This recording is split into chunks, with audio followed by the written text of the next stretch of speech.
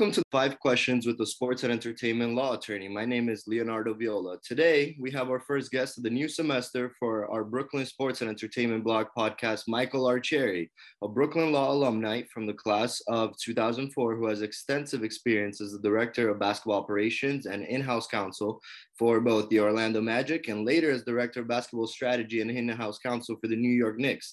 Mr. Arcieri, thank you so much for joining us. How are you today? I'm great. It's my pleasure, and thank you for the invitation to join the podcast. Thank you for joining us once again. So let's get right to it. So being out in the legal professional world for some time now, taking on all the challenges that, as a law school student, you figured you'd have to face someday. What's one thing you wish you had known when you first began your career?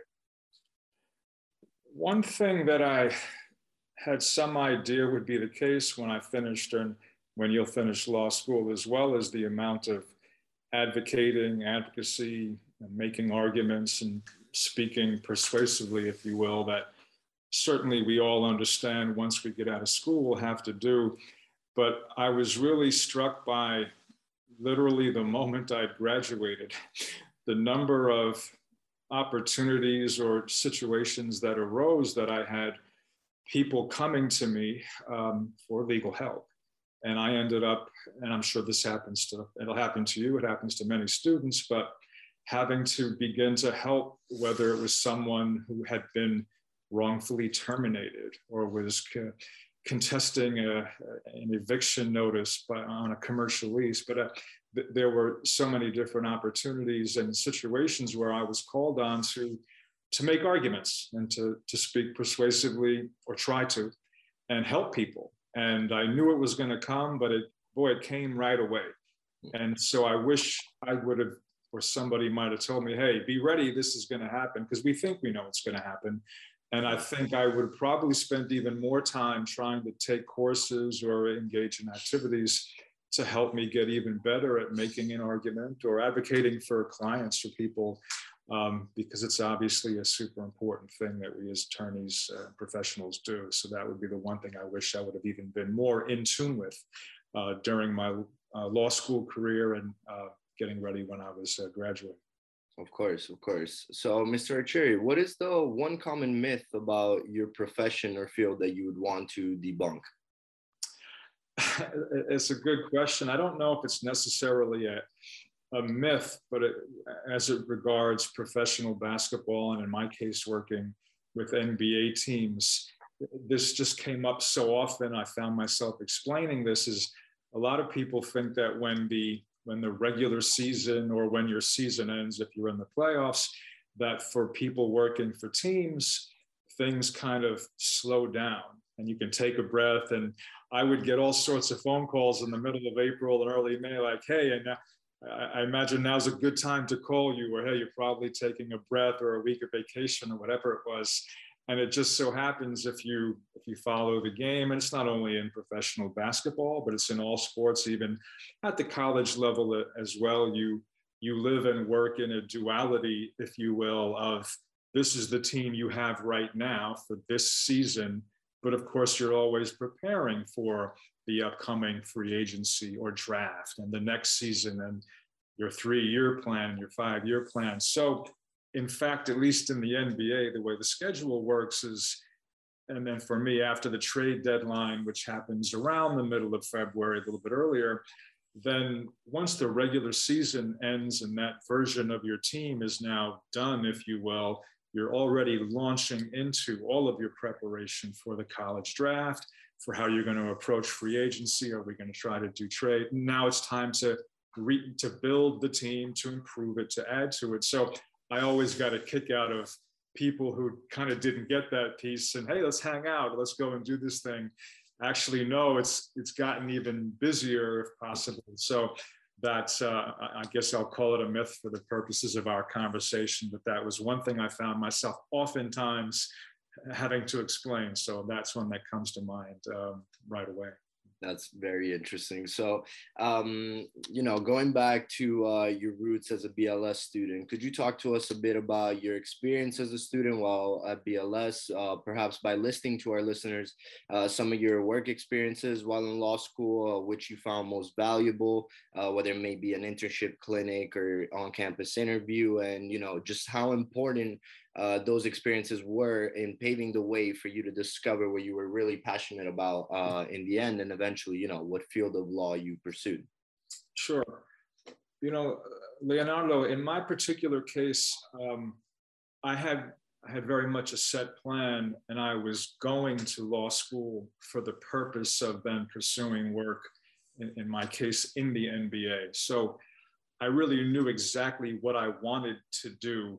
So it wasn't that there was an experience that was kind of like, oh, the light bulb went off or on, and now this is the thing that I know I'm passionate about. So just as a preface to the answer, and then also I was a night student. So I was working through my 4 years, and I was running a not-for-profit on the Upper West Side of Manhattan, which was extremely valuable as an experience for me in many ways, which I don't even really need to get into in this conversation. But so I was working full time. But I will also say that what my approach was, I want to see if I can just have as many different, varying, interesting educational opportunities and exposures to law while I'm here at this great Brooklyn Law School. So, for example, I did do an externship at the Commodity Futures Trading Commission in the second semester of my sophomore year. And it wasn't that I wanted to be working necessarily for the CFTC or working in the investment world, but I wanted to get a look at the law that was related to compliance of futures trading and those types of things. In addition to the externship, I also made a point to do a broad study every summer. One, it helped me to lower my credit load a little bit, each semester. But more importantly, it also gave me another great exposure. So my first summer, I went to China, and I took courses at the University of International Business and Economics in Beijing. So I got to study some interesting things, World Trade Organization. Then my second year, I went to Bologna, Italy, and studied European Union law, which I found interesting. And it was personal for me as well. My father had attended the University of Bologna many years ago. He studied medicine there. And then my third year, I ended up in Guadalajara in Mexico in the summertime, studying NAFTA and studying the jurisprudence in Mexico. And so again, I knew I wasn't going to be trying to get a job working for the WTO or within NAFTA, but again, just trying to expose myself to as much different international law and just law in general, meeting great professors in different countries and expanding a legal network, if you will, even if I had an idea that when I graduate, I really want to go do this one thing. And I'll add one other piece because I think it could be valuable for your classmates and listeners. Before I did the externship at the CFTC, I had gone on my own to go speak and try to create an internship with the National Basketball Players Association. BLS did not have that yet, but I thought, well, if I can go and maybe put this together, the school might be open to that. And so I ended up going to meet with who now is a dear friend of mine. His name is Ron Klempner, and he's got a wonderful position at the Players Association. At the time, we were not able to put an internship together, so that was unfortunate. But through that just conversation and mini interview that I had with him was the building up, was the start of a friendship.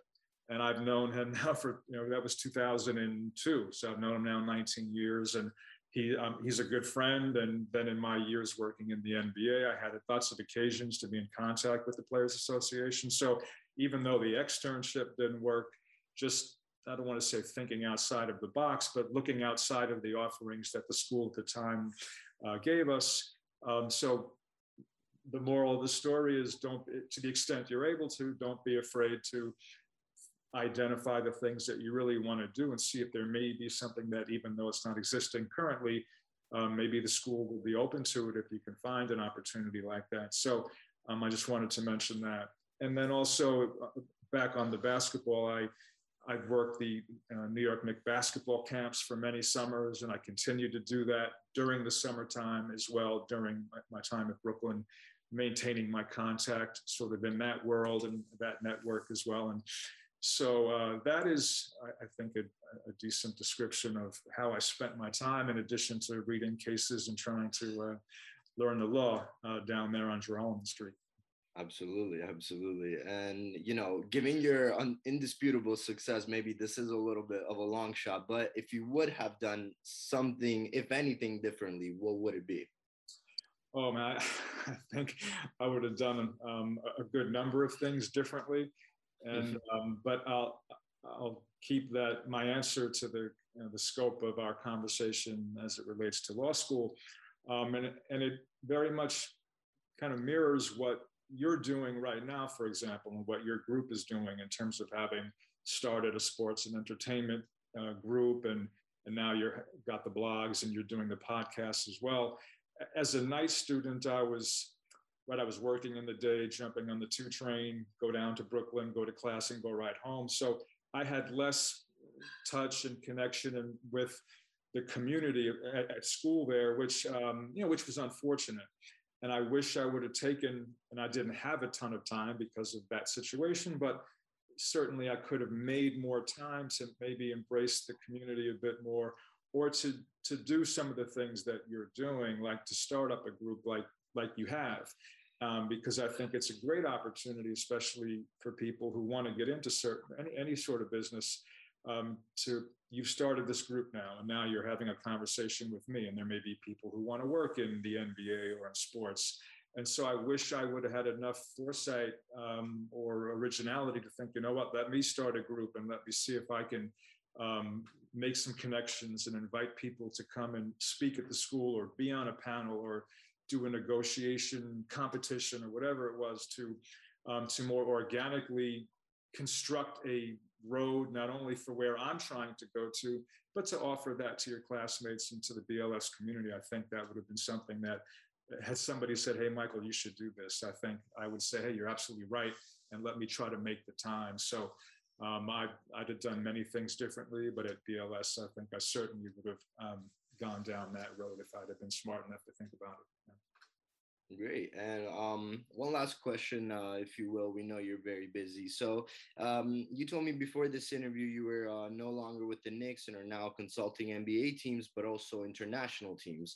So could you talk to us a little bit about, how your knowledge of the law, the profession, and in practice may be challenged or tested, or even maybe expanding now that you're also consulting international teams? Sure.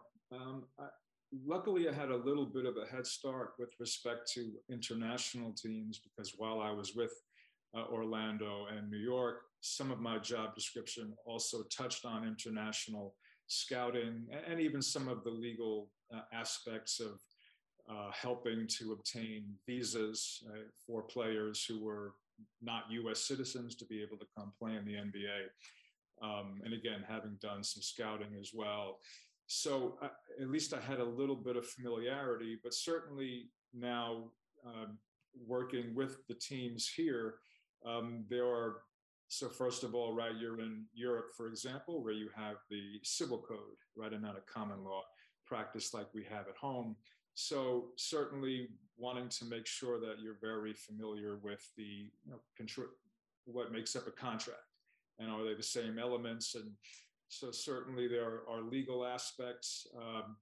Here in Europe, you have rules regarding how many foreigners can play on a team versus how many EU passport holders or citizens of that country, right? So there are all sorts of rules like that you want to make sure that you are on top of, obviously, if you're going to be consulting and to teams and recommending to them what kind of contract you want to sign a player to, or what kind of player you want to think about signing.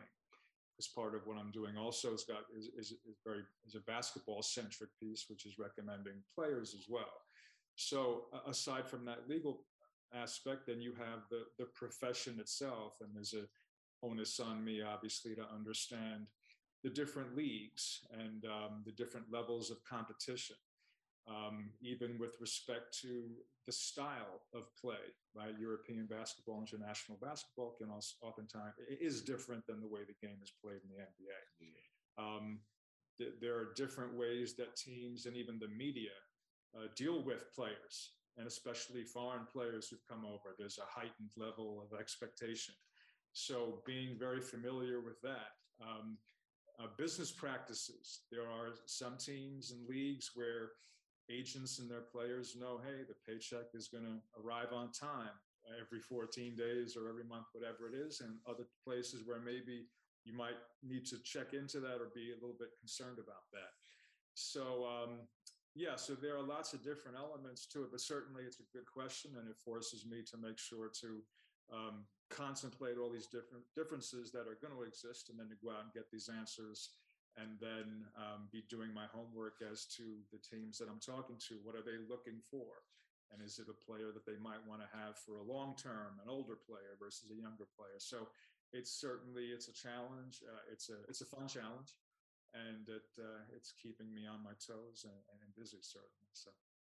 Absolutely. And as an ex-professional basketball player in Italy, I can attest to having to wait for the paycheck more, the paycheck not being a guarantee as it usually would be perhaps in the US. Well, last but certainly not least, Mr. Arcieri, is there anyone you'd like to give a shout out to in the Brooklyn law community? I appreciate the opportunity. There are probably too many names to start listing off, but I had just two still very good friends of mine. Donnie Gammon and Erin O'Connor, they both lived up on the Upper West Side where I did. And so we took the 2 or 3 train down to BLS or home late at night for 4 years, and went through the trials and tribulations, came out at the end okay, but they're dear friends. And so, I'll shout out to them super quickly. And I appreciate you giving me the opportunity. Wonderful. Mr. Arcieri, we understand you're very busy, so thank you so much again for your time. And that is all for today. Thank you for listening and tuning in. I'm Leonardo Viola,